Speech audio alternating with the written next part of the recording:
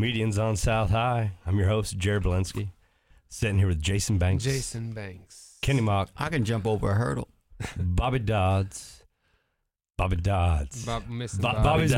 Bobby's missing in action. But we've got Dino Tripodis. I was hoping to get the Holy Trinity. Yeah, he could at least. I thought you was going to at least introduce him. Can you at least introduce the man? Give him the righteous. Bobby Dodds. He's not here. I did. No. I said Bobby Dodds. No. And then I said we got Dino Tripodis setting in for him. Stand-up comedian.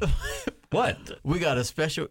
Tell him how to do it. special I just guest. feel like Go ahead. I feel like when you're a host, you got to give the accolades first. You should have said, Oh no. we have from. We got it. You got it. No. Let's What's- clap that in what's again. What's What? the radio show you were on? What was the radio show you were on? I don't remember. It was Sunday 95. 24 years ago. Sunday 95. Sunday 90, I was on Sunday 95 in But the this is morning. what people know from, right? So Sunday 95. Is and then, that of it? course, Is that my legacy? the whiskey, No. and then the Whiskey Business Podcast. Well, Let's try it again, Jared. Take one. No, man, I thought you did fine. No, do you see you how said these Jason guys Banks. are You tough. said comedians I was on going South through it, High. and I was coming down to Jason the end. Banks and Kenny Oh, Mock. we And you better were get- saving me. I was You were saving- saving me for the I was end. saving Jason, you see what it's I going was to be saying. like. I'm totally on Two board. light-skinned brothers against. Totally on board. Dino Tripodis with the in the An house. Italian and a white And guy. listen, but it's more.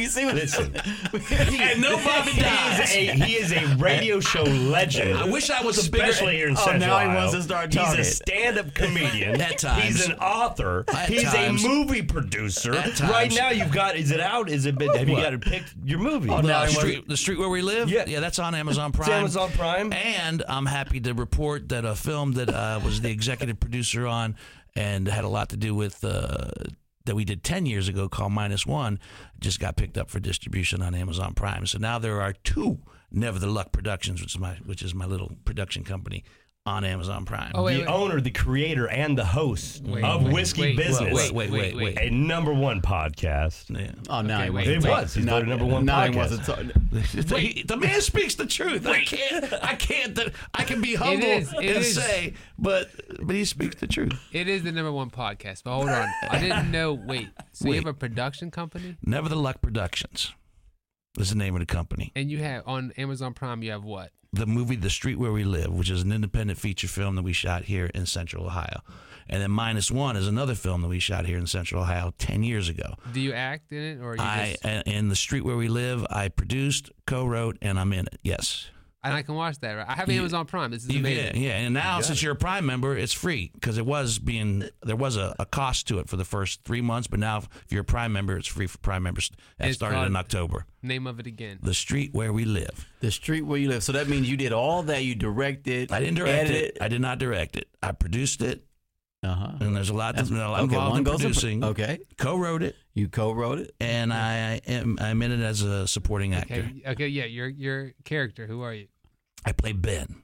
Ben. Ben. What are you, Ben? Just a friend? Are you a main character? I'm a main character, yes. It's a sad story about it that takes place at the height of the recession. It's not even comedy? No, it's a drama. It's an indie drama. Oh, Dino, you don't look like you like drama. Oh, no. Are you kidding me? I am drama, man. I am drama.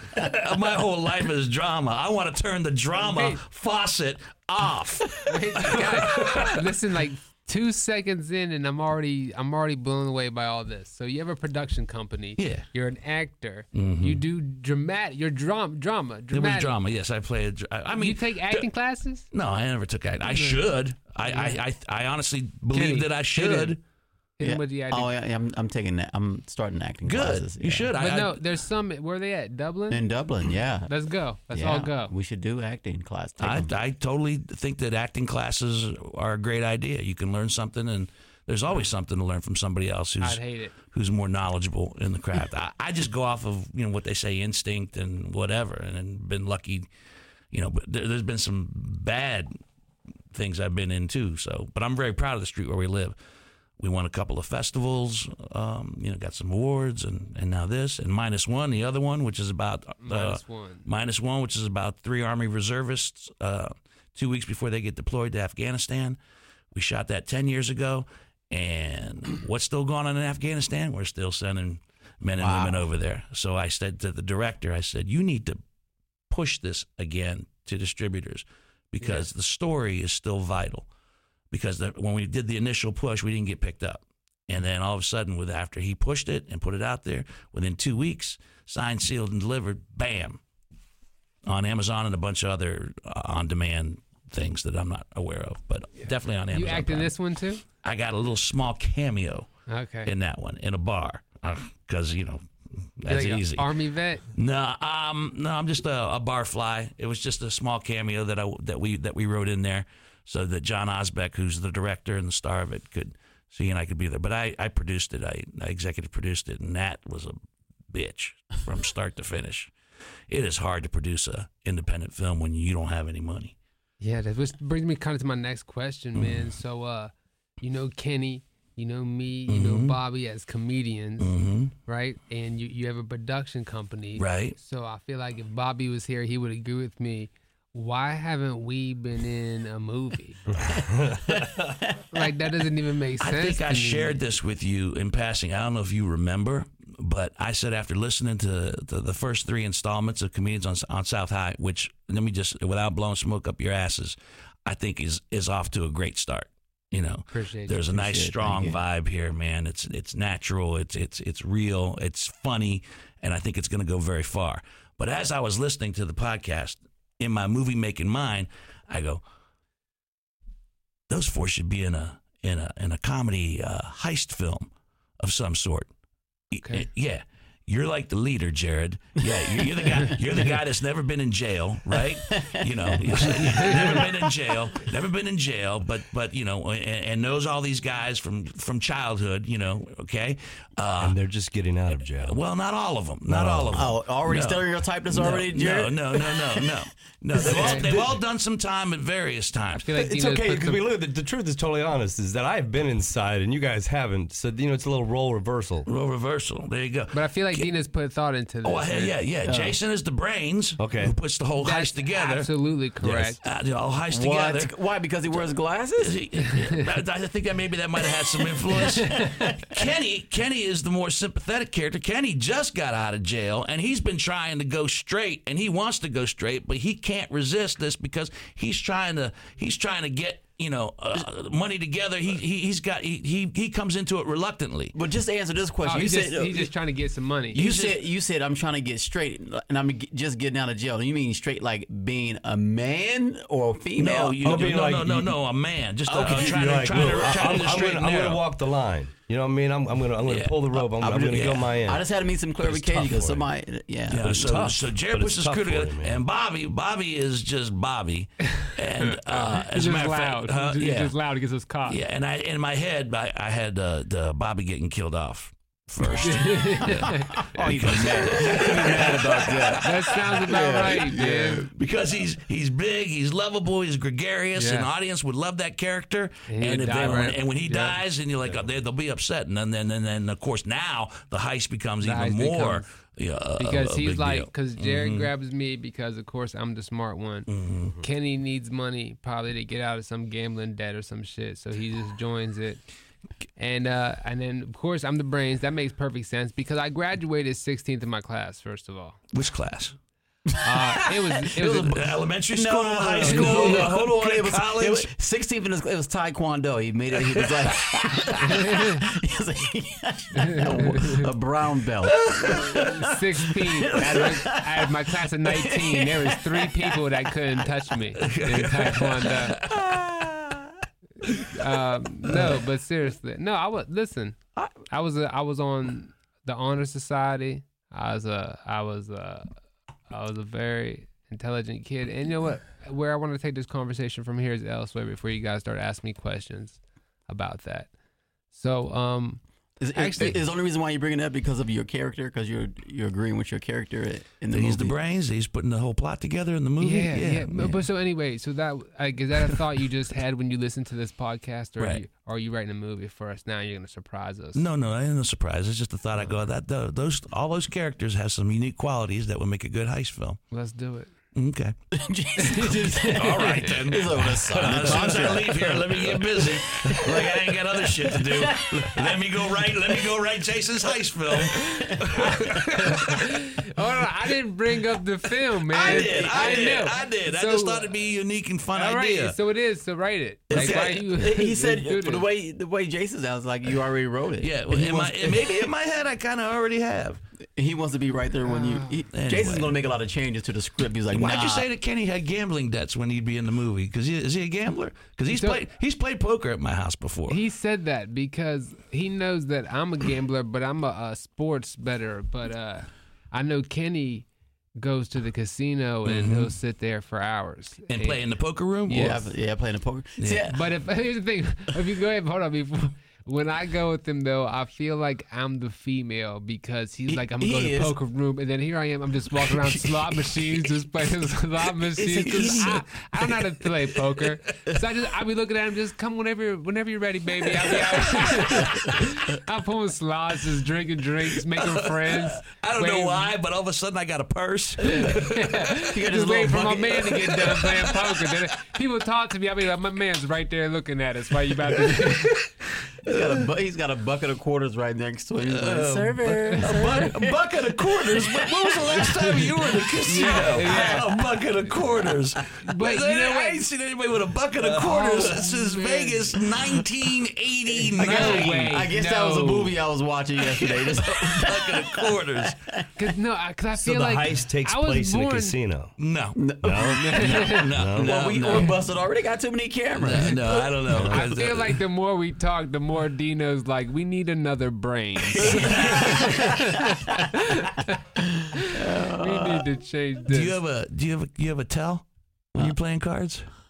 Yeah, probably. Yes, you do. Yeah, What's that mean? I tell. That means people can read me. you can read. You can tell him when you could tell when he's got a good hand or when he's bluffing. How can they reach you? What's your problem? Oh, that's part of poker, man. Part of poker is being able to not play the game, but more importantly, play the player.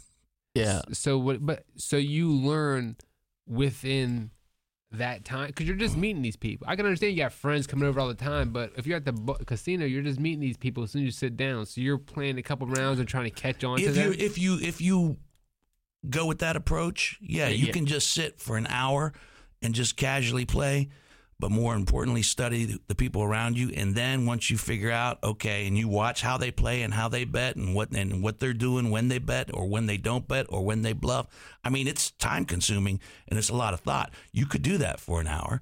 And then after you've developed all that, gotten all that information, then you can start playing seriously because now you know a little bit about what they're doing. Yeah, in most cases, novice people really tell a lot of tells really quick. Mm-hmm. Like you get a pocket pair of aces and they putting the money out there and saying, $100, but their hand is shaking like it's been electrocuted, and they're nervous to put the money out there because they're a winner. They know they got a big hand.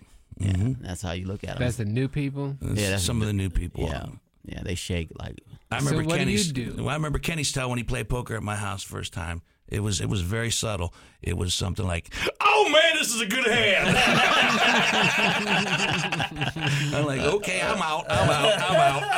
Wait, hold on. But I remember Dino's tell too. We're sitting there playing it. Anytime he gets to like pocket queens, pocket kings, he would just go, "Man, this is fun." He would rub himself. He started rubbing his nipples. I was like, "Why are you doing that, Dino?" They're a pair. See, I gotta stop doing it. How do you guys always know when I got a good hand, man? So hold on, wait a second. So I know obviously you guys know each other from comedy. Is that how this poker relationship came about? Yeah, Kenny wanted to come over and play poker, and he's only been there one time. I'd love to get him back, but we don't play as often as we used to. We used to play religiously every Monday for like 15 years in a row. Yeah. And it's a hot. I mean, they have I got small pockets. You walk down in the basement. I'm like, okay, Dino. And it does look like a basement you ain't gonna come back out of, doesn't it? Yeah, it does. But they got. Did you win some money? No, Dino and them, they will wipe you out. They're good poker players. Wait a minute, it's a friendly game. High roller. No, it's a friendly game. It's a $40 buy-in, but I mean, it has gotten crazy because after what's the $40 buy-in for the game or for the $40? hand? You get $40 in chips to start with. when we play dealer's choice, 7-card stud or Omaha or Hold'em. Dealer gets to call the game, and the bet is usually 1 to 3 on the first 6 cards if you're playing 7-card stud, and up to 5 at the end. If you're playing Texas Hold'em, we play 5 at any time. If you're playing Omaha, it's progressive, 2, 4, 6, and then it just goes from there. And then after midnight, which we hardly ever get past anymore, that's where it gets crazy, because then after midnight, it's any game you want. And bet as much. And I remember the first time I had a friend of mine come over for his very first time. He goes, "Is it expensive?" I go, "No, man, bring a couple $100. You'll be all right. You'll probably walk home with if you lose, you'll walk home with your second 100 easily." Everybody stuck around midnight, and we started playing high-low. And I remember somebody was writing a check for $1,800, $2,000. Yeah, it got ugly. It got ugly fast. And I'd bring comics over the years from the Funny Bone. This is back when it was at the Continent. There'd be feature acts that would come through that wanted to play poker and lost it all. Lost their whole week's pay there. Yeah, see? That sounds like something I would. You know what? I bet on sports and I just lost. I didn't really lose. You either win or you lose, man. Which was it? Let me put it this way. There ain't no push. I mean, I guess I lost at the end of the day. But at the beginning, I put in a small amount, won a bigger amount. At the end of the day, if the Packers beat the Chargers, I got 2 separate bets, parlay bets that are basically getting me. One's getting me about $2,300. One's getting me $3,600. If the Packers that's win, big money, man, and the Browns win. Okay, well, there's your. There I know, but they're go. playing Denver though. It gets me another like 43. Like I have huge bets out on this, all starting from a small bet that won some money, so I put some more out. And yeah, they lost. What's the most? Okay, so you lost, but you didn't lose $4,300. You could have won. Yeah. What did you lose? I probably lost $65. Okay, what's the most you've ever lost betting sports? Oh man! And I'll tell you a story afterwards. Not a lot. I shoot, people are listening to this, so not a lot. you can tell Which brings up another question. Yeah. People are listening to this, so you don't tell the truth when you're on this podcast? Oh, see, that's pretty good. I kind of gave it away, though, that I was lying right there. So if I am lying, I kind of let them know that this ain't. I don't want to talk about it. So Dino try to be a snitch? No, I'm not trying to be a snitch. No, I understand what he's trying. I was going to tell you because I don't bet sports anymore, and I'll tell you, and I'll be honest and tell you why. When I was a younger man in my late 20s, maybe even early 30s, I got into it deep, and I owed a lot of money. Because you feel like you could get the next. Like, yes, it's simple, bro. It is a drug, man. Oh, that is. So you feel like it is a drug? It is a drug. Oh, absolutely. Yeah. And I got in deep, and I owed a lot of money to the wrong people. And luckily, I was able to get bailed out. And I'll play poker. I'll go to the casino. I'll go to slot machines. I'll play table games, but I will not bet sports anymore. Are these bets that you have to pay up? You have to dig into your pocket and pay up afterwards. Mm-hmm. See, I'm not. And then these are debts that also that they let the debt ride, but there was the vig. See, I'm not. I'm only doing it where it's like I'm making a deposit with my own money into an account. And then putting out bets. Okay, this is a little online stuff. So it's not. That didn't exist in that day. Yeah, I can't. Right. No, there was no way. There was less casinos in that day. You had to know somebody. You had a bookie. You had a bookie. You made a you made book. Yeah, you made book, and and it's like, it's getting kind of high. You're gonna have to pay this off. Bookie? Yeah, man. I would be dead, man. My partner Butch, that I work with now, he used to run book. He used to have call rooms. Sitting there, he had a whole room, like, 15, 20 guys on the phone, sitting there nailing out, calling in, going down. Oh, yeah. And then to become a bookie, like in this town, you had to get approval. There was like 2 to 3 guys in Central Ohio that if you wanted to, and they were going to get a taste of your book. So they would allow you to take bets, but they would get a taste, and then you had to collect that, go through the whole round. What he's trying to tell you is it was illegal. Thank you. That was the word I was looking for. So we could have skipped that whole story that Jared just told. I'm going back to the day. I was filling in a story. He's filling it in with a little color. I was never. Now it has to come down in color. Stop with the snap racial reaction. All I needed was the word illegal. We could have skipped that whole rigmarole. You never done anything illegal in your life? That's a good question for Kenny. Since we're on the air, I guess not really. All right, that was pretty good. Over you, Jason. I can answer my question if you will be honest with you. I wouldn't think I lost more than $150 to $200 on a bet. I think when I lose a lot of money, it's like I put down, let's say I put down 70, then I win 340. Right. They also have a casino thing, so I could hit some stuff and go up to like 600 from there. So I'm really only $70 in or whatever, but I'm going to go ahead, since I have 600 now in this little account, I'm going to go ahead and make different bets. And then I would lose that, and then be out that. You're like entertainment. So game. it's like I'm up, yeah. So I'm only betting on house money, really. Right. Okay. All right. That's fine. It's a leisure activity for you. Yeah. It's a hobby. But don't get me wrong. It is to the point where I'm like, yo, that could be addicting as hell. It's the dopamine, man. I could see myself. You're familiar with the dopamine, right? The dopamine effect. And I don't mean dope. I mean, it's funny that it's called dopamine because you feel like a dope when you lose. But that dopamine, man, starts coursing through your system and starts and clicks in your brain. And what is this saying? What is it speaking to? Well, it says San Francisco's going to win by 7 and it will go over. It's like you're playing. let's just say you're playing video poker and you've lost $200 in video poker, and the dopamine can say, I'm gonna get it back, or even worse, you win.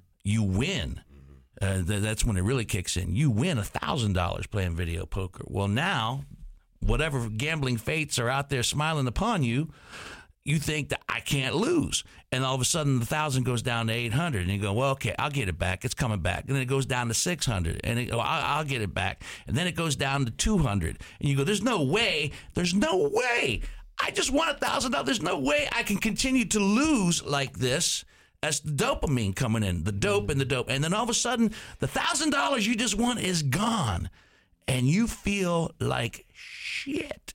I wish you would listen. I wish you could have been there. I wish you could have been there for me. This was a small bet. I had something small, and then once again, I go up. There's this casino thing you can play. I was just telling Kenny just the other day, like this was a while back. Mm-hmm. I go up. I'm outside. I hit for $1,100. I think I only had $36 left. I'm just doing these spins. I hit for $1,100. Take it up to $1,500. Mm-hmm. I'm on the couch at $1,500 playing this. I go to bed with $400 left. When I got to $400, I was like, I'm still up $350. But you sad. You're mad.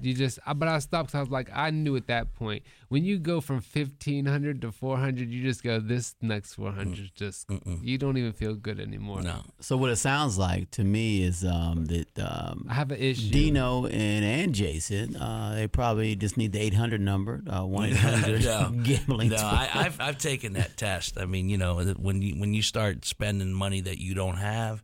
When you start spending money that you can't afford, when it's the mortgage and it's utilities, when it actually affects your way of life, I got my limits. That's like, okay, that's it. But when you're up like that and you won $1,000 and you think this is my night, this is my night. It's not. and then, yeah. I mean, I could go on all night. We have a lot more things to talk about, but there's a gambling mentality where with some gamblers, man, they almost need it to hurt a little bit before they hit. Yeah, they want to go down a little bit. They almost need it to hurt. If it doesn't hurt a little bit, it doesn't make the reward nearly as sweet. Wow. I can feel that. Like, I don't want that. I want to hit from the beginning. Right. I don't want to lose money. Well, then you need to. It's not gambling. You just want to walk in the casino. Mr. Banks, here, happy to see you. Here's $1,000 that we think you're going to win. We're just going to save you the time and the trouble of actually messing with the slot machine. We thought it seems like this is going to be your night, so here's the $1,000 up front. Thanks for stopping. Yeah. And your boyfriend's in the poker room, man. Your boyfriend's in the poker room. Yeah. Don't forget your husband. In the poker room. Yeah. Oh, man. How long you been doing comedy, man? I started doing stand-up open mic back in 1988. Damn, man. You know how old I was? Take a guess how old I was. Young. Were you born? Yes, I was born. Were you born? How old were you? I was 6. You were 6. He was out here telling. And Kenny, how old were you in 88? When were you born? 6. Okay, yeah. 88. Got my first paid gig in 1989. I was the opening act at the Funny Bone when it was at the Continent. The feature act, the headliner was a guy named Kodak, who got forced to change his name because Kodak sued him, the film company. So he had to change it to Dak Rako. And the feature act was Drew Carey. Oh, yeah? Yeah. And you were hosting. I was hosting my first paid gig at the Funny Bone. Somebody got sued by Kodak. Yeah, Kodak said he couldn't use it as a stage name. It was, he milked it for whatever it was worth. But yeah, he had to change it to Dak Rako. But Drew Carey was the feature act. Wow. So Drew Carey, I wish I knew the story so I could tell it better, so we could ask because my question, like from my understanding, he moves to L.A. or New York, and like he works his way into this club somehow. Like they weren't gonna let him up, and he stayed. And then when they seen him, they loved him. I was just wondering if this would have been before that. There's been some like with any big comic. Big name like Drew Carey, who, now hosts The Price is Right and had the Drew Carey Show on ABC TV. There's always some myth and mythology. I was actually present and got to witness what his plan was. I remember when he said he was going to move out to Los Angeles, and we worked at the outside in Georgia, not Atlanta, not the Punchline in Atlanta, but the smaller. It was Comedy Cafe. I can't remember. Doesn't matter. I was 6. Doesn't matter. This is like 1990 something now or 91. I don't age well. Still 6. Still 6. And he had his little Mercury Tracer, and in the back seat, in the hatch of that, he had a table, he had a computer, he had a printer, and when he would come into the condo, he would set up his office in the condo, and that man did business. He was working on the gigs where he was going. He was working his way out to L.A., and he was fostering relationships on his way. I mean, he treated it like a business. And he just said flat out said, this is what I'm going to do. This is my path, and I'm going to make it. I mean, talk about somebody who was determined and believed in himself from the get-go. Yeah, I actually saw that, and I'm just an opening act going, okay, I'm going to go take a nap. Yeah. That's amazing, man. Mm-hmm. I like this show. Drew Carey Show? Did you guys like that show? It was fun. Yeah.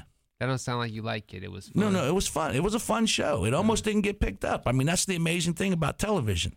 The first season, the ratings weren't all that great, and then they moved it to a different night, and all of a sudden it picked up an audience. Same with Seinfeld. Seinfeld had a 4-episode commitment. Wow. In the beginning. Yeah. And then they moved it over to what they called the must-see TV on Thursday nights, and it was in that little cushy slot there with Cheers and some other things, and it found an audience, and boom. But man, if somebody would have made the decision after 4 episodes, going like, we don't like that. It's just I don't understand Not about it. anything. It was. It was. I mean, Warren Littlefield was the president, and at that time he didn't get it. I mean, they have an episode about that, where they're pitching their own pilot. Yeah. Oh, do they? Show. Oh, yeah. They talk about it's a show about nothing. Showing about nothing. I'm writing a pilot. Yeah. Because remember, he was going to be that the butler. He was going to have to be Jerry's butler there because now it's a show I about remember nothing. Jerry Seinfeld coming to the Funny Bone in Columbus, and I opened up for him, and I sat in the green room with him, and he actually watched my set, and he was complimentary, and he goes, I like the motorcycle bit about divorce. And she goes, that's going to be your first TV bit. And I'm like, really? He goes, yeah. And we sat in the green room and talked. And this is before the show. This is when he was just touring as a headlining comedian. Yeah. So yeah, man, it's been interesting. Was it your first TV bit? No, it was not. It was not my first TV bit. Oh, so he's a liar. Yeah, well, no, but he actually. I'm pretty sure he listens to this, so I want to ask him why he lied. He didn't lie. Why'd you lie, Jerry? He just said that would be because he said it was good. It was good. It was a good bit. I closed with it. It was animated. It had energy, and then I know exactly what I said to him. I go, really? Because, it really worked tonight, but it didn't work last week. And he just started shaking his head. He goes, if it didn't work last week and it worked this week, it's not the bit, it's you. You changed. You changed a word. You changed an inflection. You changed something. Whatever it was that made it worked. And then you didn't do exactly what you did before, and that affected it. That affected the rhythm, the timing, something. And I went, wow. That is. Yeah. Yeah. Well, I mean, I know you don't understand that because every time you go on stage, you just kill and kill and kill. So you don't understand what it's like to have a joke misfire, I'm sure. No, you're absolutely right. I'm perfect in every way.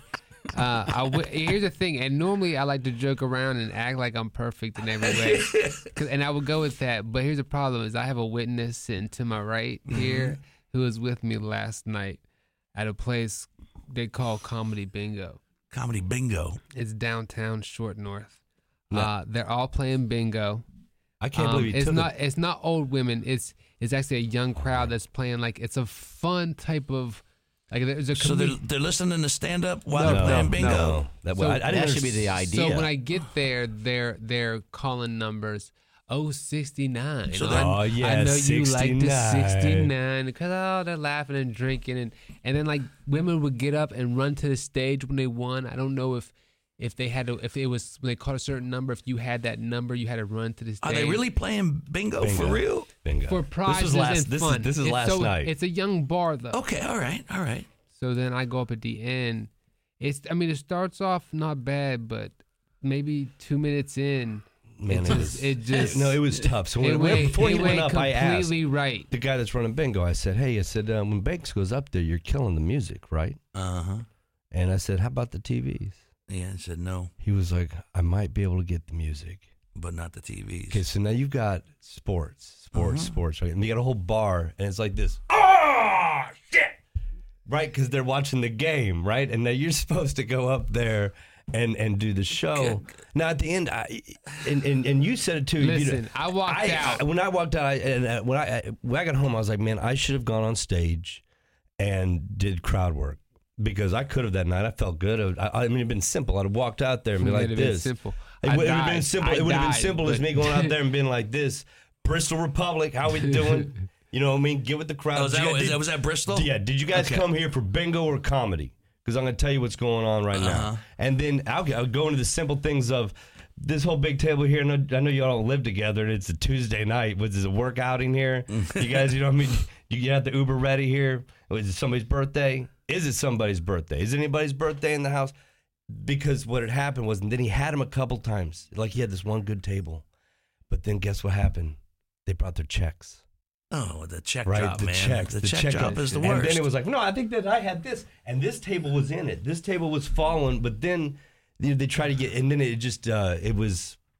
Listen, man. I was walking to the car. I was halfway to the car, and I was like, I got to go get paid, bro. I forgot. I had to go. You just wanted to get out of there. I just wanted to go. Yeah, I remember. So I went back, and then even when I was sitting out front, the lady came out, and she was like, hey, is it okay if we write a check? I was like, yeah. So now I'm just sitting there waiting for the check. And then somebody else came outside, like, yo, just have him bring the check outside. And they brought the check. I took it, and I rolled. Have you done this venue? No. And Jason was telling me about it. It was the second time. It was the second show they had. I don't know. I mean, that sounds like I can't believe he did Comedy Bingo after that time in West Virginia when he knocked the shit out of Bobby at the Comedy Bingo. So here's what here's the thing. He beat up Bobby at the Comedy Bingo in West Virginia. A few shows ago, Bobby said something, I don't know. So I made a joke that I beat him up at a club one time, and he said, what club was it? You don't remember? It was at the Comedy Bingo. Like, I feel like I put this on myself. I made this story up about beating him up. Put out this whole which is ridiculous. And then he gets a call for Comedy Bingo to perform at Comedy Bingo where they just whip my ass. I feel like this has something to do with Bobby, man. It's got a little hint of karma to it. That was Bobby in the crowd. Now when Cecil came up and was like, "Hey, Banks, I'm sorry that didn't work out." I was like, I said, I can't believe he took this gig. Last time he was at Comedy Bingo, he kicked the shit out of Bobby Dodds, and he goes, "Really? When did that happen?" And then he had to go into this whole thing about myth and mythology. But when we walked out, I was like, "You should have let that roll, bro. You should have just been like, yeah, I don't really want to talk about that." I mean, my foot is only, I only stick my toes and the occasional foot in the water, stand up these days. You know, I'm not on the road like you guys are now, and I'm not doing cruise ships like Kenny's doing, which, by the way, man, sweet gig. Congratulations. Oh, thanks. And I'm going to come back to you for a second because I love Kenny. Love Kenny. Yeah. Love Kenny. But not many people do. Yeah, you know, so I have sex appeal. Thanks, Jason. I don't get to experience those as much as do, but yeah, comedy does not need any additional distractions like TVs, playing sports, or music, or whatever else might be going on. You know, so we were sitting there. I looked around. I was like, you need to be in a real comedy club where people actually came to see you. And they're not paying for the ticket, right? It's not like they bought a ticket to go in there. They might not even know what was going on. So man, that's tough. So what's your worst? What's your worst set? Do you have one in mind where you're like? Yeah, I was one in Florida where I was headlining. Yeah, the boom, man, I can tell you. And it was actually in a comedy club. It was in a comedy club, and it was early on in my career, and I just started headlining, and I was a relatively clean act. A lot of it back in the beginning when I started doing stand up. A lot of it, all my stand up is steeped in truth about myself, and it's exaggerated, of course, like we do. But a lot of it was about my family at that particular time, you know, my Greek family, and a lot of jokes came from there. And the feature act in front of me, and I do not remember his name. He was, you know, sometimes I think the responsibility goes on the club to put together a good show as well. This was not the ideal feature act for me because he came out and it was one dick joke after the other and one pussy joke after the other. And then after a little bit of a lull, maybe another dick joke, and it was just dirty, dirty, dirty, dick, dick, dick, pussy, pussy, pussy. So is the crowd loving this? And the crowd is eating it up. Okay. They're loving it. Okay. And now they're at a fever pitch. He only did 30 minutes of dick jokes. Yeah. Now the next guy's going to do 45 minutes of them. Yeah. It's going to be Dickapalooza or Pussypalooza before it's all said and done. And then I got to come out and talk about my mom. Yeah. My grandmother and, you know, my family, and this is like cricket. I ate it every night, and that was a lot of shows because the week started on Tuesday and ended on Sunday. Yeah. And did that many shows? They did, that week, that particular club at that particular time. Yeah, that's good. That was during the comedy renaissance. Yeah, man, that's how that one used to do in Akron. It was Wednesday through Sunday. Usually it was always. Sometimes it was most of the time it was Wednesday through Sunday. But every once in a while they would start on some clubs would start on Tuesday because comedy was booming. So you're going like the '80s, like mid '80s, late '80s, early '90s. Yep. Comedy had a boom. There was a renaissance. Everybody had a comedy club. That's why guys that were just starting out could get gigs in Whitesburg, Kentucky at the Holiday Inn. And there was people that booked road gigs where you'd be in Whitesburg, Kentucky on a Tuesday, Norton, Virginia on a Wednesday, and you just, you went to these Days Inn and Holiday Inns and Ramadas where you just did one night. The one down in Portsmouth, there was a Ramada Inn in Portsmouth, and the Nellie Peck restaurant, turned into a comedy club after they shut down the salad bar. And you started doing stand-up, so... So I remember the bad gig, and I still have bad sets now as a grown up. Yeah, I just wondered what the worst set was, man. It was that week in Florida. But yeah, you definitely have bad sets now. Hey, I'll be the first to admit it. And I think the reason I have bad sets now is because, one, I don't get out there as much as I want to, and two, I do not like to rest. I keep trying to write something new and something different. I want that too. And even though I know that probably 70% of that audience might not have heard what I did a month ago, there's 30% of them that maybe did. And I feel this stupid responsibility to keep trying to come up with something new. And something new might not always be worked out properly, and it might not even be funny. Wow. And then, I hate everything I write. But because I don't have to rely on it as a living and a career right now, I have the luxury of being able to eat it. But it still eats at me emotionally. I'm like, fuck, man, because that's my first love. That will always be my first love is stand-up comedy. There's nothing better than getting in front of an audience. But you don't do open mics though. I would love to do open mics. I don't even know where they're at anymore. Yeah, I would do them. I would do them in a heartbeat. So you're just taking your brand new jokes onto a book show you have and just trying it out there for the most part. I would love to go open mics and work out more. I don't know where they're at. I honestly don't know where they're at, and that's my bad because I have not investigated. I know that they're out there. Yeah, do you still go to open mics? Oh man, I haven't been in a while, but they are out there. Kenny, you still go to open mics? Well, yeah, if I go, me and Jason usually rolls together, so we usually mess around with material. Now, last night wasn't a total failure though, because after you got done telling the audience to fuck off, you said, well, "So I'm going to try a new joke." He didn't say it like that. He didn't say it like that. He did. I told that. But he did say no. You got the audience to listen to whatever and then he tried a new joke that he had told me that he's like, man, I got this. I haven't been able to figure it out. So you were like this. Fuck it. So I did try. And you did, and you got a laugh on it. Yeah. But you did call him out. You called everybody out. I don't even remember what you exactly said, but I'm going to tell you. You know what it sounded like? It sounded like what I said. When you guys are writing new jokes, like, and you know it doesn't kill, but it gets a little something in there. You notice something in there. Do you still keep it and massage it and try to figure it out a little bit more? You know, go ahead. Because, I mean, I guess the way I do it, I mean, is a little different than what Banks do. We write all the time together. So Jason, he'll practice it. He won't even take it to the stage until he almost thinks it's ready. Mm-hmm. And me, I'm like, okay, I'll just try it out. Yeah, Kenny like this. So here's the difference. I'll write a joke, tell it to Kenny, and then I'll try it at my house for the next 3 months. Yeah, that's right. And then there'll be some like open mic where like, hey, we can try some shit out and we'll help each other. Then I'll try the joke out. The people will be like, that joke sounds, pretty much finished. It sounds pretty good. Not every time, but it's like, because that's when I take it. Where Kenny would call me up like, hey, man, so I think it would be funny if I talk about, when you're driving down the road and someone just hits their brakes, so you got to kind of swerve around them. Mm-hmm. I'm like, yeah. I just think there's something funny there. I'm going to take it to the stage tonight. There'll be no punchline. There'll be nothing. And he'll go to the stage and just talk about that shit. See, I saw you when you first started, and granted, I probably didn't see you for the first time when you actually first started. I saw you for the first time when maybe you had some comedy legs underneath you, and you kind of had it figured out. And I just watched you starting. I just watched how effortless and comfortable you were on stage.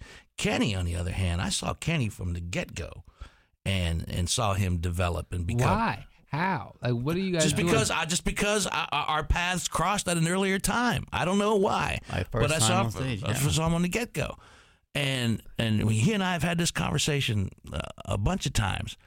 When he started telling me these great stories about his family.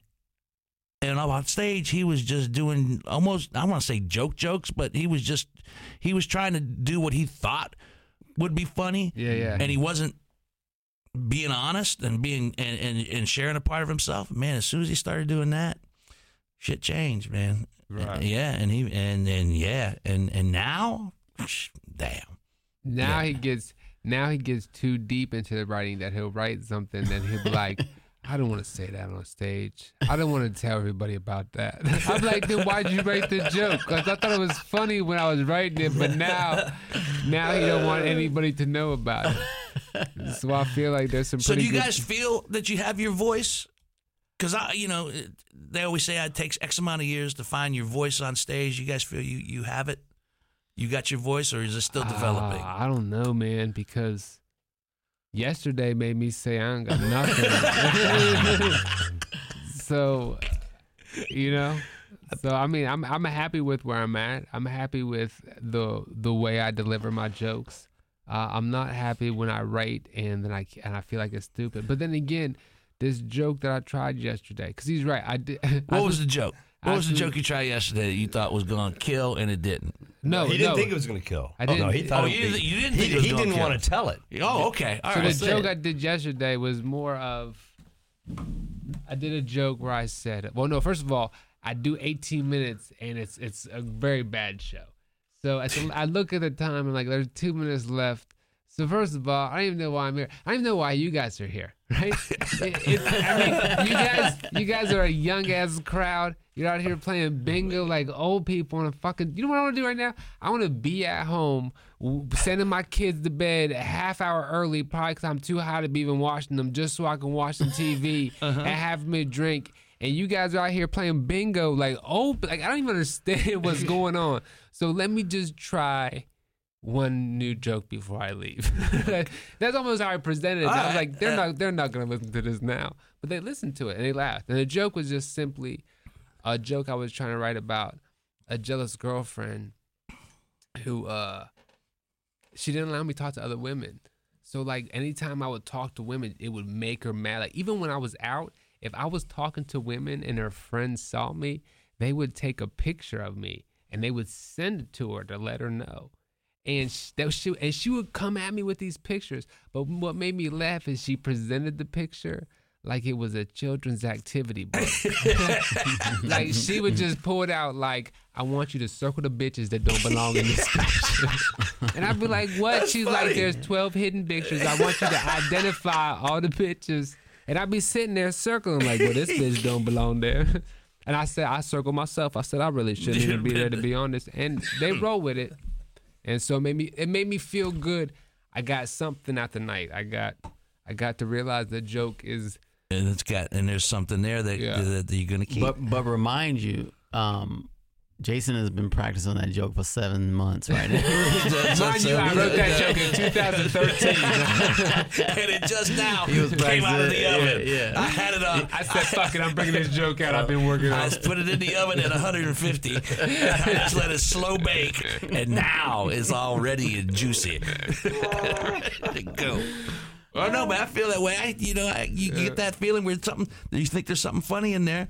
I've been trying to figure out this Hitler thing that I did. You know, I know you say Hitler, right? Yeah, as soon as you say that, it's like, no, I'm not gonna eat that cereal. Well, the premise is like I do not take as good a care of myself as I should at my age, and I need to do better. And I said I'm a stress eater. You know, I'll eat, and I'm eating a bunch of. I'm having one of those bad nights, and I'm just killing a bowl full of Totino's pizza rolls, and I'm watching a documentary on Hitler. Okay, and then feeling bad about myself and watching this documentary, and it's about his last days, and they say, you know, at the age of 53 years of age, Hitler developed a slight tremor in his left hand that he kept hidden from the public so they did not know that his health was declining. And then at age 56, Adolf Hitler died. And I actually was sitting on the couch going, well, fuck, I'm in better shape than Hitler. That's the joke, right? But you say Hitler and like, yeah. You know, Hitler, well, nothing funny about Hitler. I thought you was designing like a Hitler piece of equipment in the gym. He said, I didn't know what he was. Hitler, Adolf Hitler. I know Adolf Hitler. You mean because the hand tremble? Yeah. You thought he was going to take that somewhere? Well, I said, yeah. And then I said, like, you know, I'm in better shape than Hitler, and he almost conquered the world. You know. Yeah. You know, but I mean, I can at least get up the steps and sleep in my own bed. I mean, Dino, you're your business. Right. You had to sell yourself. Right. Everywhere you went into a show, you had to sell yourself. You had to sell yourself on the radio. You got to sell your books. You're your number one product. And that's one thing that I've also my number one critic. You okay? Oh, yeah. You may be too tough. I am so damn self-critical about it. I hate just about everything that I do. I will find flaws and error. Do you watch your videos? Oh, God, I hate watching myself, man. Do you like listening to your podcast? I only started listening. I have to listen to hear because, as you said, it's a business. It's a business at some point. And I've taken this business of podcasting very seriously in the last year, especially since I left the radio station. So I have no choice, but I have to listen to it. What I had a hard time doing, because now we YouTube them as well, was watching it. You know, I hate watching it on YouTube, but at the same time, I love watching it on YouTube because now it's out there and you can see things watching it that you can't pick up when you're listening to it. It's two different experiences, even though it's the same goddamn podcast. Yeah. But yeah, man, I don't know. I don't like to watch myself when our movie came out, I didn't You didn't watch it? I went to the screenings, and I've seen it. While we were working on it, I've seen it, the rough edit, and so forth and so on. But I don't like to sit there and watch myself. How good are your acting skills, 1 through 10, man? If you're gonna ask me, yeah, on a good day, maybe I'm a. How about on the day you shot the movie? It's interesting you said that, because there was one scene in the film where I was, producing and writing, and we were shooting 13, 14, we were like in an hour, like 14, 15. This is a very emotional scene. And I walked away from it like, man, I blew it. I was tired. I hated it. Ended up being one of the best scenes in the movie for me. Yeah. But at the time, I thought, ugh. D-. Yeah, I thought it was bad. And then it ends up being one of the more emotional, packed wallop moments in the film. And I watched it and I went, and what you saw on my face was real. I was tired, man. I was tired. Which movie is this? This is The Street Where We Live. The Street Where We Live. So listen, not to take away from the movie, but how simple is it to get on Amazon Prime? Is it hard, or do they have to? It is. Like, could anybody get a movie on there? It's easier to get certain types of movies on Amazon Prime, stupid comedies, horror films, because those are very popular genres. If I were to make a 90-minute movie, The Heist. Jason and Kenny go looking for titties, I could probably get it on Amazon, and I sell it on the title alone. And we wouldn't pay anything for that. What? Would we pay to get that on there, or they would just accept the movie? This depends on the distribution deal. Okay. Certain ones that, with the... So boobs will get on there faster? Boobs will get on there faster. Drama. Stupid Drama comedy. is probably the toughest to sell. Indie drama is a tough one to sell. And that's what yours is. Ours is an indie drama. And -1 is a drama. So someone basically sits and watches this movie and has this discussion with, I'm taking other people, whether they want to put your movie on Amazon Prime or not. Yeah, the different formats. The distribution company that we went through sold Street to Amazon, DirecTV, On Demand, Tubi TV, and for some reason, in a lot of Asian countries. Yeah, I don't know why. Well, that's awesome. I was just trying to find out. I mean, it's cool that you have one on Amazon. And that deal was like, we don't get paid until the distributor that went around to all these festivals and all these markets to sell the movie. Until they get paid back, we don't get any money. The -1 deal is straight up 50-50 split. So, Dino, is the premise, is that yours? Is that your setup that you do over here at Shadowbox? The premise is our second podcast. But you started it, though, right? Yeah, the premise was the brainchild of my YouTube producer, John Whitney. Mm-hmm. And obviously, collectively, between myself, John Whitney, Greg Hansberry, we brought it to fruition, as they say. And it's an offshoot of Whiskey Business. So it's a separate podcast in its own. We're trying to distance it from Whiskey Business and make it its own thing. And I think, I don't want to speak out of school here, but I think starting in January, we're going to become a regular part of Shadowbox lineup and have a solid Thursday, like the third or fourth Thursday of the month, every month. So we'll be doing it once a month. And that way we can actually plan ahead and tell people, and they can know that the premise will be on this date every month, so forth and so on. But it's different. It's different. It still incorporates podcasting. I listened to the premise podcast. Yeah. Well, Jason did did the first one. I wanted, I got him to do the first one out of the gate, and Bobby Dodds did, and Kenny's going to do it next year from 2020. We got November booked, but I don't know when this airs, when this particular installment of Comedians airs, but we're back there November 14th. For the premise again. Leslie Battle will be the guest comedian. Okay. You know Leslie. Yes. And Sarah Storer is one of the competitors, and I can't remember who the other competitor is, but Bobby was the guest comic on the last one. He tore it up, man. Did he? He tore it. If I heard it once, I heard it 24 times after the show. So Bobby was great. I heard that he almost did what I did, which is very cool. So congratulations, Bobby. Now, as for Leslie's hilarious. So that'll be a fun time when she's up there going up first.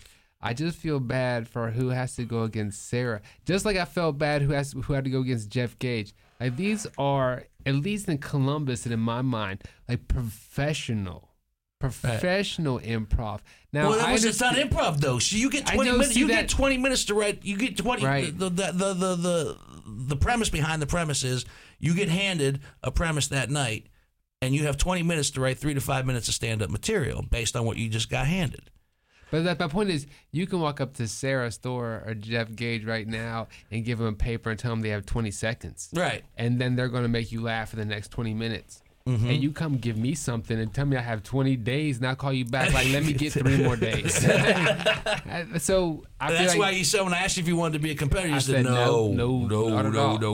Especially, but then when I went trial by fire, don't you think that's going to help you out in the long run? See, here's the thing. I wouldn't mind. My main problem is because the audience is very forgiving. They know what you're up against, and they're not gonna boo you. So I go there, and then you look at me, you say, "Hey, your subject is dropping ketchup on your shirt," and then you give me 20 minutes, and then when you call me to the stage, and I walk up there knowing I have absolutely nothing. That's the scariest thing to me. Like, I don't know what I would do for those next 5 minutes. Don't you want both of you, don't you get to a point in your life, though, where you want to take some chances, or do you think you can't afford to take risks at this point in your career, where you can't afford to fail? Banks is like that. He don't want to take a lot of risk. You don't want to fail. You don't. He wanted us to answer for ourselves. I think he should sell himself more. And I was supposed to do my answer. And that was one that I was talking to him. He asked me, he said, why are you even here, Jared? I thought he was talking why did you come over here? I said, I've been self-employed for 17 years, and your business interests me. And I've always loved comedy. Was this your brainchild, Comedians on South High? Yes. Actually, what it was I called Banks and I told him that FlawlessJokes.com wants a comedy show. It's a new sponsor we got at the studio. I need a host. And that was all BS. One time I was messing around with equipment. I came up with FlawlessJokes.com and I found out that it didn't exist. So I bought the website, right? And I was like, this would be hilarious. I'll get a comedy show. We'll get a website. We'll sell their stuff. We'll promote other comedians that come on the show, where they're going to be at. And that was my idea for the show. And I called Banks and he answered the phone call. And then he was like, mind you, I know this guy because I know it because I go to his vape shop. That's the only reason I know him, right? So I go to his vape shop, and he comes to my comedy show. They find out I'm a comedian. He gets in this deal with this studio. He's like, hey, man, I want you to have a podcast. I'm like, well, I just can't be like Colin Cowherd. I just can't be out there just talking by myself. I need to talk to somebody. So I was like, yo. You don't think you could? I just feel like everything I said I would think was funny. Like, I'm laughing at everything. So when I laugh at myself, at least these guys let me know when shit ain't funny. I'll say shit. I'll listen to the podcast and I say shit. I'm the only one who laughs back. I'm like, okay, I realized that shit wasn't funny. Tough crowd. Yeah. So I was like, I got him and Bobby, and then I told Jared that he should definitely stick on. So he was like, so you're not gonna be on the show? He was like, you're not having anything to do with the show. I was like, man, no. Look, if we get it going, I'll help produce it. I'll help get ad time. I'll sell it. You know what I mean? And he's like, well, if I do the show, he said, who he's got once. He's like, and you're gonna be on it. And I was like, what am I going to do on this show? You're a facilitator. This is horrible. And then they're like, so they didn't even call. We didn't even know when we started out, we had no idea what we were doing. Kind of like today. But, but you know what I mean? So then it was, I think I'd seen their acts. I'd seen them all. And I was like, man, you guys need a show. And then we had to name it. Because FlawlessJokes.com really isn't going to work. I remember when he put that out on Instagram. This is, give us some ideas for show names, and you guys settled on Comedians on South High is good. It says exactly what it is. But did you get a lot of suggestions from people? We did, and we talked about them a lot. Yeah, and there are some cool ones. There were some weird ones. There were some that we couldn't use. I think there was a couple that we wanted that we looked up and it had already been taken. Like the green room. The green room. I didn't even like backstage. the green room, Light Me at 5. No, we thought of Light Me at 5, but then we decided that it wouldn't be strictly comedy. So I think we might have talked about that. Yeah. It wouldn't be strictly comedy, so we didn't know what we were going to talk about. The title is very simple. All we knew is we wanted Dino Tripodis on this show. Right, whatever. I almost feel like I pushed myself on you, man, because after 3 episodes, not even 3, after I listened to the first one and then the second one, I found myself chiming in on the second one when you guys were all having roundtable discussions. I'm like, man, I wish I was there. I would have said this. I would have said that. I would have said this. So no, if it's possible to be a fan after 3 episodes, then damn it, I'm a fan. See, that's cool to hear. But the only fan we have is my sister. My sister's a huge fan. You don't know that. You don't know that. No, not only fan. We have listeners. I'm not saying that. I'm just saying like huge fan. Huge fan. Like okay. I get fan mail from my sister. That's nice because my family does not listen or watch or read anything I write, anything I produce, anything. But no, I can't. No, they don't. Does your mother still think you're going to be homeless? Your family? Does your mother still think you're going to be homeless within the month? Right, yeah. My mom still thinks. Like, I had my mom on the podcast. She's like, and even she was on the podcast and still didn't realize that it was a podcast, you know, and she did not listen. But that's to herself. That's the change in the industry. When you were saying that you used to be able to go out in the 80s and 90s, and there were so many clubs and the Ramada Inns that you were able to hit, these guys are going to have to use this resource or similar ones in social media. Or am I wrong? No, you're absolutely right. You're absolutely right. To gain up, for them to be able to... before, when I was doing stand-up, you so I found that I sound like so goddamn old. But you would send your headshot and your videotape to the club, your VHS tape to the club. I want that, though. But now it's like they're watching, they're going to base... whether or not they book you on your social media hits and how active you are on Facebook and how many followers you got. Yeah. I was talking to Dave Stroop from the Funny Bone, who books the Funny Bone now, and he goes, sometimes he feels just like he goes, and I don't think I'm speaking out of school when I say this. When he said, he goes, sometimes I feel like a whore. Yeah. Because I'm booking these Facebook novelty acts that have these huge followings on Facebook because of the stunts that they do, and people buy it. At the end of the day, he's got to pay the rent over there at Easton. It's expensive. So he'll bring in these Facebook guys, and they'll pad the show with some other comedians and whatnot. They'll do that. But, he's like, man, I feel like a whore. Because I don't know what this guy does, but he's got, 2 million followers. And out of those 2 million followers, he's going to fill 450 seats at the Funny Bone. Hey, I feel him. I feel like a pad. Mm-hmm. You know what I mean? Yeah. Right. So, have you worked on some of those Facebook shows? Yeah, you have. I have. And were you funnier than the actual person that was the person? You know what? I was on one where a guy had so many of us that by the time he hit the stage, the show should almost be over. And all he had to do was just show up. He did 20 minutes. That's it. And the crowd went crazy. Or did they? I don't know. I don't know. Here's the thing. You're gone. I was at the bar. No, I was at the bar, and I was kind of surprised that he came out as early as he did. I was just thinking this is going to be a longer show because he's just not going on stage. I didn't realize he was going to walk off stage 20 minutes. But no, man, they get and they probably make great money. Huge money. Great money for Kenny's 20 minutes of hilarious jokes that the crowd got to enjoy. But no, as far as this podcast goes, he's right. Digital media, that's why, when I left the station, it's been over a year now. I left in June of 2018. And this is where the future is. These types of shows. And granted, there's 750,000 podcasts out there on any given day. That sounds huge. But let's be honest, 750,000 podcasts, half of those do not put out regular product on a regular basis.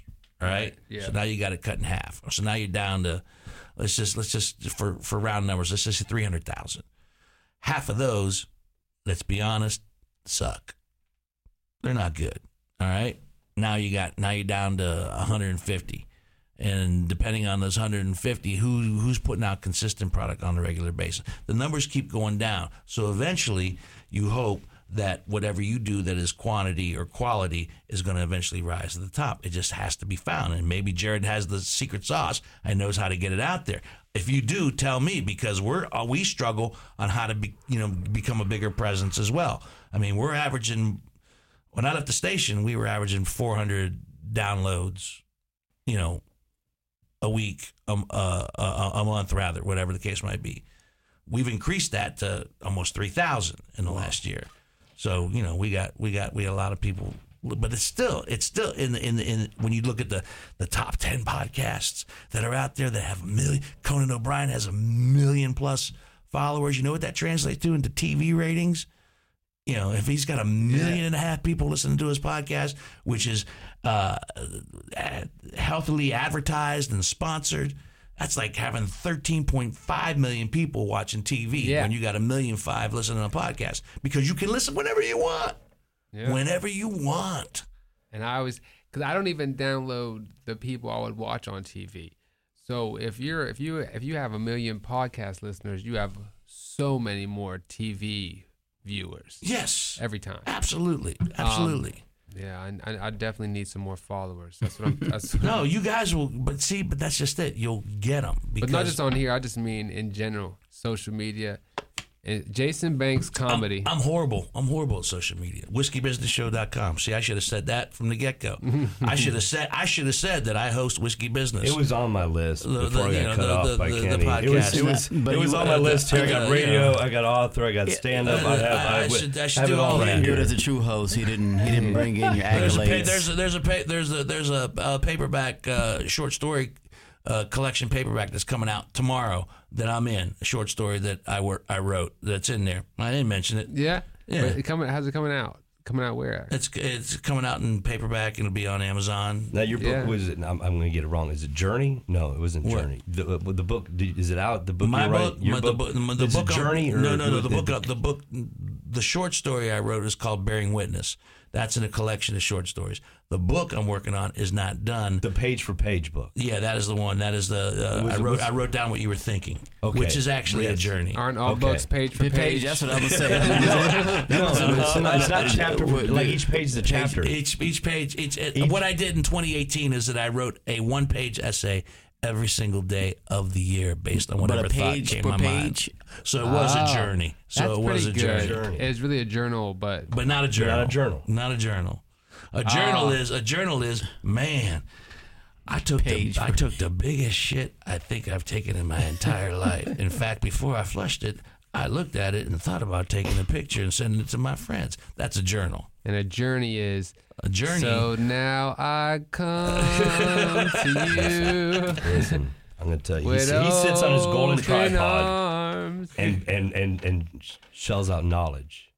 That's what you get. That's still a good journey. It's a good journey. Yeah. Okay, so a journey you just writing down thoughts. Whatever thought came up, and the topics would range from the serious to the silly to the sublime to the. And you sold this book? No, I'm writing. I haven't sold it yet. I thought you said like the first thing you did. I thought you said you did this already. He's writing this book. I'm writing and finishing this book. I should have, and once again, we come full circle to the being so critical about yourself. This book should have been done by the end of this summer.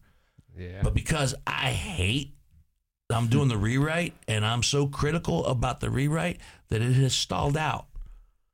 And that's and where I'm at, I'm good with. But I should be further. And if I wouldn't be so damn hard on myself, I might have it done by now. Are you just coming across stuff like, why was I thinking about this that day? Well, it's just because the I wrote the rough draft and it was just poured out.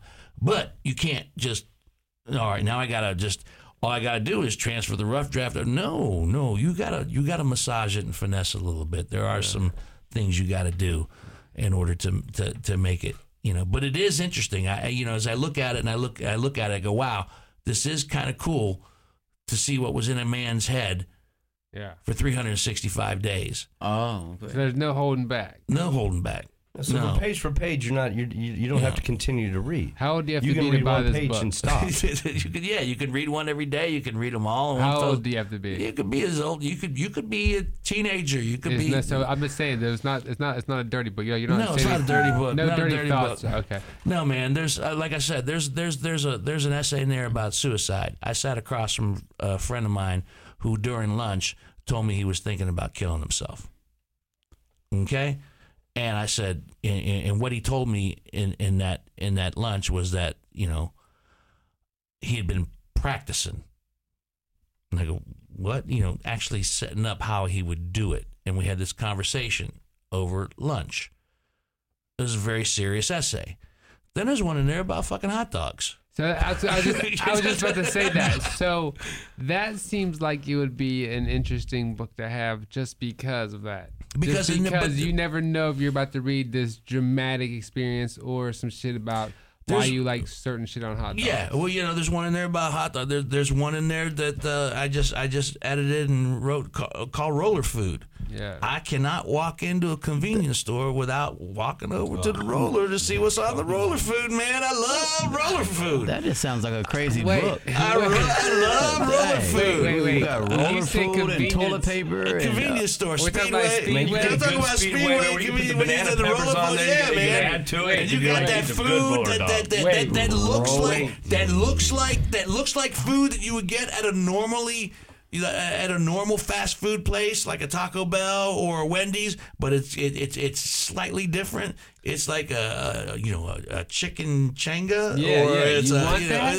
it's a scrambled egg roll. Yeah, it's good too. Yeah, I love roller food, man. But you taste it and it tastes good. It tastes, what looks like ham salad, maybe.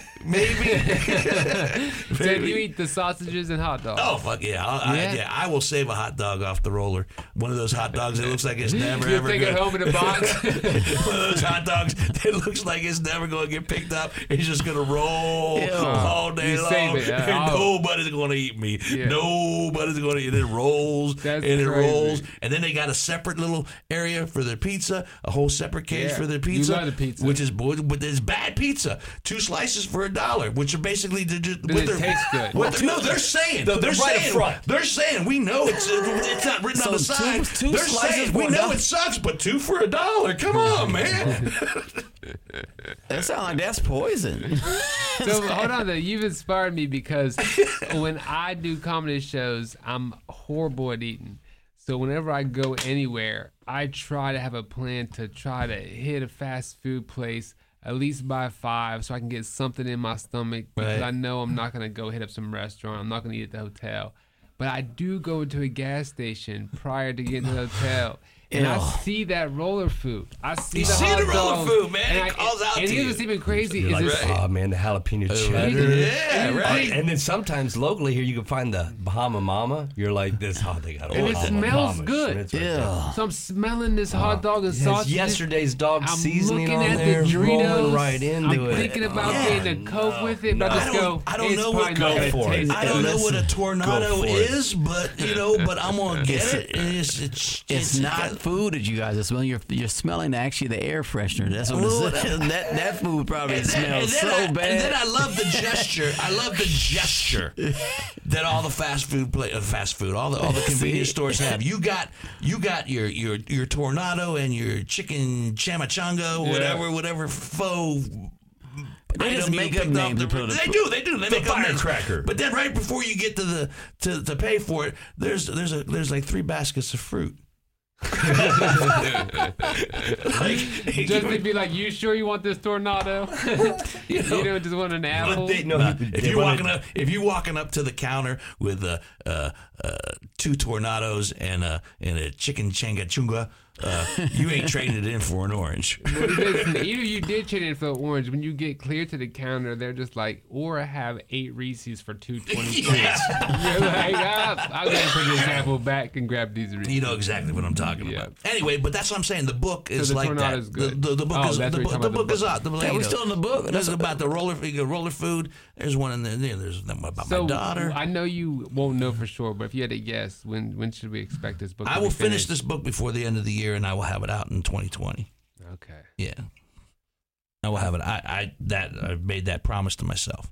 That's You keep promises to yourself a lot, do you? I have to, man. Look, how old are you, Kenny?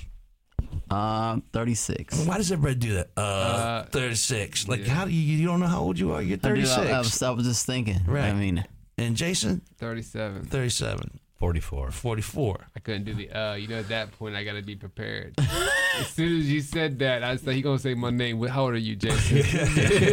Get ready so you can spit it out. What I've discovered, to answer your question, is what I've discovered as I've gotten older, because I'm 60. I'll be 61 in April, is that you do start making some promises to yourself because you realize that the clock is ticking. And so you got to make some serious promises to yourself or else, and get it done, because you don't have the luxury of being 36 or 37 or even 44. I picture you at the house like this. You gonna get this book finished for the end of the year, Dino. Promise?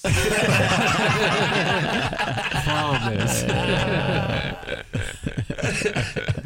Which goes back to my original question, which somehow but I still remember in the back of my head, is that, are you guys afraid Yes. to try something because you feel you can't risk? Oh, no. You can't risk it at this point in your careers where you can't afford to fail. So No, I get embarrassed easy. It's my big problem. I have no problem. I know in my mind it would be better to risk. If I perform somewhere so much, I say, even if these jokes aren't ready, it's probably better I go in there and throw these jokes out so this audience sees some new stuff. I know that's better. So it's not I can't afford to fail. It's more of, if this all goes bad. When we were there yesterday, first thing I noticed was a dude that I used to work with, and I was like, Jared, he doesn't even know I do comedy, and he about to see me go up in front of a crowd that don't even look like they want to see comedy. Then he rolls out, and Jared was like, yo, he left. I was so happy. I come out the bathroom, and a dude's walking in, another dude I used to work with. He said, you about to do comedy? I said, damn, another dude. Like, I don't want someone that I know to come see me do comedy at a place that's going to be shit. Because why? Because especially if they kind of. I mean, know, I understand it, but I don't know. I want to know why you. I know why so me. here's me why me, because if people was like, yo, I've heard Jason does comedy, so that's just a thing. When they see me, oh, I've heard he does comedy. That's a big thing in there. And then all of a sudden, they're finally at a spot where I'm doing comedy. And then they just see me at this bar performing comedy in front of 30 comedians. It doesn't go well. So now they think, oh, for the last 10 years, I've been hearing about Jason do comedy. Man, that wasn't very good. This is what it's been. So I would rather them just, if anybody sees me, I want it to be at a comedy club. I get it, because I did that. You know the gig, the Last Real or Standing gig, Yes. right? Okay, so I do the upfront shit up front, and I'm up there for about 15 minutes. And out of that 15 minutes, 13 of it worked. The 2 minutes that kind of fumbled, I tried the Hitler joke, right? Okay. And I walk out at the end of the night, and this is what pisses me off. And I didn't visibly get pissed, but inside I was like steaming. Yeah. It's like, that Hitler bit didn't go so well, did it? I'm like, Oh, somebody said that. yeah, somebody said it to me. I guess the Hitler thing didn't work out so well. I'm like, God damn it. Couldn't you have said the 13? Yeah, any other joke from the 13 minutes I did. What about the 13 that killed? Yeah. And, you focus on it. But that's how people are, man. They can't wait to jump on you. That's how they are. And I know we as comedians or entertainers, that's in the back of our head. We're only as good as the last show we did, and that sticks in your cross. So I know that after Comedy Bingo, you're just chomping on the bit to get to a real club and a real stage and go back to that. Well, that's more like it. Yeah, I got one Sunday, man. Right? That's more like it. That's who I am. That's what I'm talking about. That's goes, Jason Banks. That's Kenny. That's, I think of any time, my opinion, Jason Banks should risk it right now. I don't think he will. I think he should, man. I think you should go full in. Full in on comedy? Yeah. Oh, I don't have a job right now. Do you I know? know. So there's no here's better what there's no happened. better time. Whoa. There's So what no happened at better this time point for is him. they All gave right, me- let me get an update here. Kenny, you're just doing comedy, right? Strictly comedy? Yeah. I just left my job, full time. Yeah, and you're doing great on the cruise ships, which pay well. Mm-hmm. And by the way, you told me you were gonna hook me up with a number to send some. You never did, but we'll forget about that for right now. Why you gotta say stuff on the air? You know, listen, man. We could have waited till the show was over. We rubbed elbows, whispered in my ear. You could at least twinkle, rub my leg or something. You ain't have to do it like that. You gotta rub his leg. But. More important, and I'm teasing about the other part because I probably wouldn't have said anything anyway. Are you cleaning up for a cruise ship? Yeah, I can be. Cause I'm scared I can't be. You think you could be? Yeah, I think I can be. Yeah, I worked one once. It was the Big Red Boat, and then the Disney bought them out. But they had a... Was that back in the 50s or something? It was back in the 50s. It was 1954, Kenny, actually. 1954. And everybody came on the Mississippi. Everybody came to the comedy show in dinner jackets. Yeah, the song and everything. Actually, the comedy show was at dinner, and they had to be in dinner jackets and the women in gowns. And... it was the Big Red Boat, and then that was back in 92.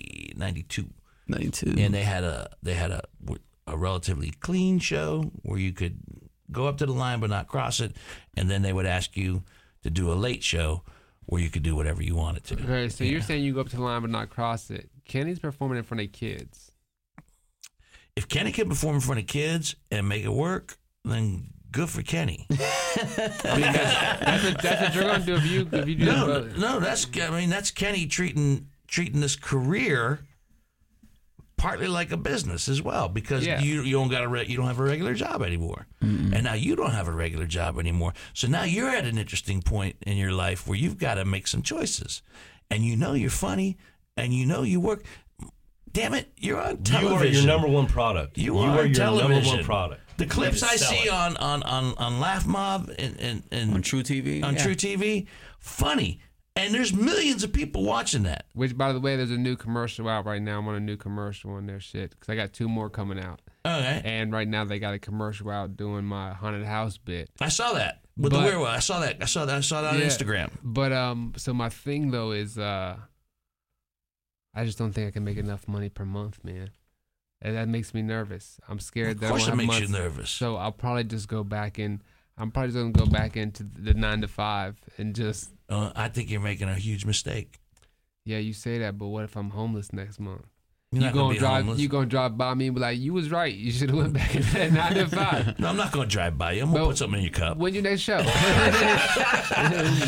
that folds, though. Nothing that folds. Yeah. He's not even have a cup. He's gonna ask for Venmo. Can you just tap my phone? My daughter made me sign up and hook up with. I don't have it. No, because she was a little short on rent in New York City, and but I had to sign up for that app. Man, technology hates me. That was the most agonizing 45 minutes it took me to hook up. I'm so disappointed in you. That's the easiest thing. Well, that's what I'm saying. I'm a dinosaur, man. It took me 45 minutes to get that shit right. But I understand that there's still some things where my son's 9. I give it to him. I'm like, just get this. The other day he wanted Xbox Live, and I went to his room and I was messing with the thing, and I was like, just get this where it needs to be till I need to put my credit card number in. So I don't want to go through all these. Right. I know to get over here. So I understand. So you're happily married. Your wife's got a job? Yes. Right? Yes. She is supportive of your career? Yes. Right? Man, when I went into stand-up full-time, I left a good paying gig as well and started working for $350, $400 a week. Yeah. But that was back in you said earlier. That was back like in the late 80s. And the price hasn't changed. No, in fact, I think in some cases it went down. It went down. I think in some cases it went down. But yeah, man, what do you? You know, I know. What are you waiting for? What do you want? Here's what's crazy. I'm gonna put this even on you even more. It's not like I lost my job. This was gonna make you say you should definitely go for it. But they terminated my position, so they gave me a severance. Okay. It's not like I don't have money in the bank. Right. That they set me aside to go be somebody. So how long's the severance for? 22 weeks. 22 weeks. Totals up to about $6.80. That's about it. You don't know what I make, Kenny. What's 22 weeks? How many months is that? So I'm looking at. I already got this. So here's how I'm looking at it. Basically, taking a cut a little bit. I basically that's almost half a year. That's almost a half a year. I got 5 months. You got 5 months. 5 months of getting paid. Yeah, you're right. I am going to blow you some shit. I am going to blow you some shit. You're making money without working, so now you got that time to devote and think and do a Drew Carey. You need to do a Drew Carey. Let me come full circle again and start strategizing and figuring out where to go, what to do, and take advantage of the shit that you've already acconched, which is huge. So listen, that's what I do. You're on television as a part-time comedian. But listen, so here's where I think it falls through at though, right? I feel like my next steps personally would be to get into festivals, to get in front of industry that would help me work their clubs. I don't disagree with that. Right? Okay. The only thing that does for me though is it allows me to submit to festivals and then wait for these festivals to kick off in May of 2020. All right. By the time my 5 months is already up anyway. So the only thing I really could do is probably try to that's why I say I wish it was back in the old day where I could just send my video to a club. I can't send my Instagram to a club. They're gonna be like, okay, so you got 1,200 followers. You gonna tell me are they all gonna come every week, every day of the week? So no, and I don't think they're looking at to see because you know, do you have 1,200 followers in Sarasota, Florida, where you're booked this week? No, but they're looking at what you're doing, and I hate that. I really do. I wish it was different. But there's some things that you've already done that are already, for lack of a better word, the resume. I've done this and I've done this. And yeah, you should submit to the festivals. Both of you should submit to the festivals. And then when May rolls around and you ain't got the severance check anymore, well, man, sometimes you got to let life just take it and run with it. Good, bad, or indifferent. Look, I left Sunny 95 last June. You're single. I'm married with 2 kids. Remember this story? I have a daughter still. Okay. It doesn't matter how old it is. New York money. Yeah, I have a daughter. It doesn't matter. I still got a life. I still got expenses. I left a job where I was making a nice salary. And for the last, how many months now? June was a year, almost. Nothing. Now, granted, I saved well, there's money in the bank, but eventually I got to start pouring money back into that hole. I can't just keep drawing and drawing and drawing, but I'm not worried about it. It's going to work out. You gotta believe in yourself on some level, and trust me, that's coming from somebody who doesn't believe in himself enough on a regular basis, but just enough to be able to share that with you. So yeah, man. I mean, I wish I had the chops that you guys, have now. And I wish sometimes that I had not given up stand-up. Sometimes I wish I never did radio. Sometimes I wish I would have stayed put firmly in stand-up and said, no, I'm going to pass on the radio, which I thought would be done after a year, and they'd realize they made a horrible mistake, and then it ended up being 24 years. And I'm not begrudging it. It was a wonderful 24 years. Gave me a house, gave me money, gave me stability, gave me a ton of wonderful things. But man, it made me abandon the dream a little bit too. Yeah, I feel you.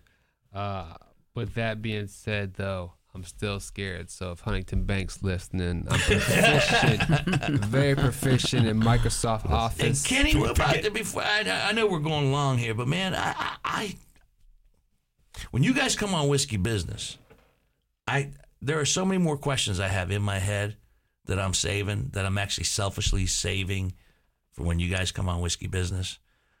But Kenny, are you happy with where you're at? Yeah, I mean, I'm happy. What do you want? Where do you want the next step to be? My main goal right now is trying to get out west. I want to move to LA. I'm going to take these acting classes, and I do. You want to act? You actually? Yeah, I want to be. I want to be in some commercials and movies, but I still want to pursue comedy also. He wants to be in a Tyler Perry movie. I could see you in a Tyler Perry movie. Well, he's going the wrong way. He needs to go to Atlanta.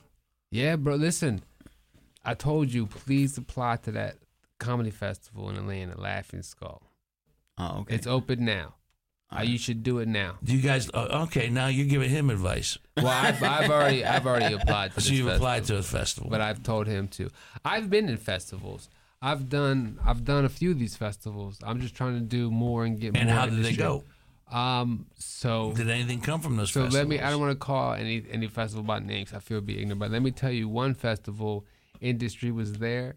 And before I performed, I sat outside and talked to them, so it was cool to talk to them. The only thing crazy was they weren't inside watching any performances. They was just out there having a good-ass time. They flew out there. They were in the hotels. They got to kick it, drink, eat. So what'd that tell you? But it did. What'd that tell you? That some festivals ain't going to work out. Sometimes that they're going to base it on you. On just you, just that chat you may have had, that lunch, that outside talking, the personality and charming, and okay, I'm just going to assume he's funny, but I like him. I like what I see. Okay, you are your number one product. You're your only product. I did the Boston Comedy Festival. I didn't know that was for $10,000, so that one probably best that you didn't know. That there was no industry there, so that one I didn't feel excited about. Kenny, you done festivals? I've applied to a lot of festivals. Haven't done any. They always say that I'm alternate. Something happens, and but it's like, every year you try to put them in, like expecting to at least make one, and you just don't get in. That'll change. So I don't know if it is because we don't. I mean, I don't have representation. Yeah, don't say we. I've been in the festivals, but maybe because you don't have representation. Are you guys competitive? No, actually, Kenny. No, let's be real. I'm including Bobby as well in this conversation. And let's be real, 100%. And this will be my answer. Not at all. I love joking with him. There's nothing, because Bobby loves to roast too. And Bobby and I, when we host the open mic at the Funny Bone, we'll roast every open micer we bring to the stage. So I think it's fun. But as for being competitive, you can't even say that. Anytime there's anything that's a show that if I could bring Kenny on my show, I'll put Kenny on my show. If it's a show that I'm in charge of, we'll do the same amount of time. Hey, matter of fact, I brought these cats with me to Wheeling when they wanted me to come headline in my own, by my hometown. Brought these cats on, let them all do the same amount of time. And then when they came in and paid me from door and with the amount, sat up with these guys, counted the money out and split the money. Didn't even take the most for being the headliner. Because that's how I respect these guys. So go ahead and say what you was going to say. After I paid you. After I made it a point to tell you that I paid you an equal share. I carried y'all on my back. You tell me. I carried them on my back. So go ahead. Well, that was a goddamn miniseries in the brother. Yeah, tune in to season 5. Starts on Wednesday. So go ahead, Kenny. Your response. What, being this competitive? Yeah, go ahead. If you think when are we comparing? Oh, you guys are always competitive like brothers. That's what I'm saying. I mean, you have to be. Yeah, not like in comedy, like me and Jason play basketball or we'll do something, but not the comedy part of it. Anything else we're really competitive about. We do it with basketball. That's why he's looking at me all crazy, because in basketball I light him up. I mean, I put it on Jason. And when I came to Jason, I said the Jason Banks Comedy Show. So here's he the wouldn't problem. have it. No, he wouldn't have it. No, he was like this. No, he was like this. Because he did not want. He with the podcast. He stood up for his guys. Jason Banks Comedy Show. Jason Banks and Friends. Jason Banks and Friends. How's I gonna present this? I never said in Friends. You might not have said that. But you said it. That's something Jay would have said. But no, what he's talking about. How these guys do. You ever see White Man Can't Jump? Yeah. So that's how he played me in basketball. So I have a basketball hoop outside my house. Home court advantage. So he comes over, and so you school him every time? No, it's not every time. Every time. He just come over like Kenny. Every time. Yeah. See how Kenny is. Kenny just every time.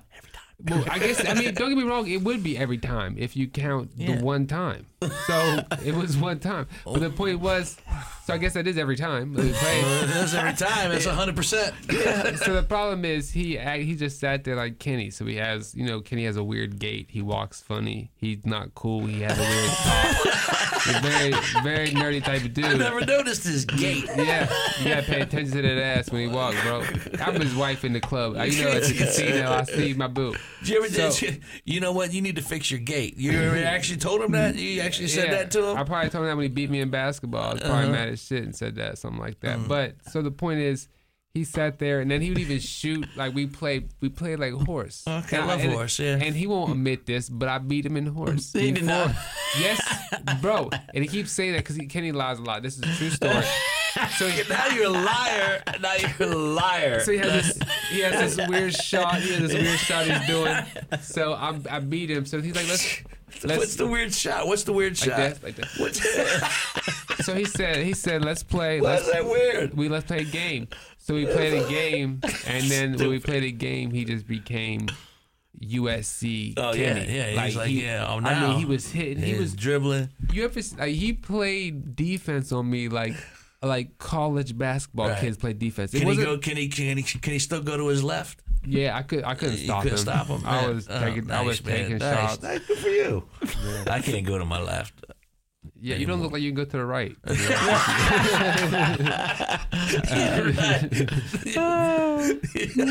right, so listen, we have to wrap, guys. Listen, who drank this 100 proof? I know you didn't drink your drink yet. Oh, you did. All right. Who drank? I'm not the only. Please don't tell me I'm the only one who drank that. No, that was all you, Dino. Okay, that's not all me. So that's not all me. Let's toast to Dino. Hey, Dino, I'd like to say thank you very much. No, Jason, thank you, man. Seriously. Jared. Yeah. You need alcohol in there. Jared, I'm sorry. That's okay. Maybe I have that too much. If it begins with a J, I answer. I'm trying to take the bottle away. Okay, you don't want it out. I'm calling you both Jasons. All right. No, seriously. Oh, you got some. Continued success with Comedians on South High, boys. Seriously, it's good. It's real. I love it. You got a good thing going on, Kenny. I love seeing Kenny. I don't hardly ever see you anymore, Kenny. I know. I said, once you start having like the poker game or something like that, you just invite us over for a cookout. We'll come over. Once you get a slot machine, I'll come over. Once you get a slot machine. I'll be hanging out with you. We'll be playing the slots. That's how we going. But let me do my business. Hey, whiskeybusinessshow.com. Whiskey Business, the podcast, not so much about whiskey as it is one with whiskey. The premise at Shadowbox, live on the Upfront stage. Like I said, I don't know when this airs, but November 14th, but we'll be there on a regular basis in 2020 every month. Our YouTube channel, Whiskey Business with Dino Tripodis. Did I got it? Did I get it all? And all the important stuff? I think so. I don't know. I'm horrible at it. Your Instagram is Whiskey Business Podcast, right? Whiskey Business Podcast, right. And Whiskey Biz Show on Twitter. And you have a clothing line? Not yet. Okay. No. What kind of clothing line would I have? Something that can fix his gait. We've got one for Something you. that would adjust Kenny's gait. Don't laugh at Jason. I just love the word gait. I don't know what I that just means love the either. word gait's one of them funny words. It's kind of strange gait. Comedians on South High guest series sitting here right now with Dino Tripodis. Thank you, Am I sir. correct on Tripodis? You got it right, All brother. right, Thank you that's so good. much. Dino Tripodis right here. Salute, my friend. Thank you for coming down to High Street. And I'm sorry that Bobby Dodds wasn't here, but cheers to Bobby as well. I was hoping to. Cheers to Bobby. You know, we're done for this episode, but we're not done with Dino. What do you mean? At all. What's that mean? I mean, you invited them to your show, right? Oh, hell yeah. So you're not done. It sounded like it was So a this is secret the thing beginning. going on after the show. Yeah, I thought he had a prize. Like, come on out. Yeah, that's some what I was super like. secret I was podcast. like, Guess wow, what we got in the Jared. Do you bag? ever get that way though? Sometimes after you get done with the podcast and you just kind of hanging out and loose and like there should be like a podcast after the podcast. Yeah, I feel the same way. Big Brother After Dark. Yeah. After the That's business. a good show name. In here, there should be a show before the show. Right. These guys. The show Here's we were to us talking all. about. Salute. Comedians on South High. Salute. All right. Chindan. Tuss signing out.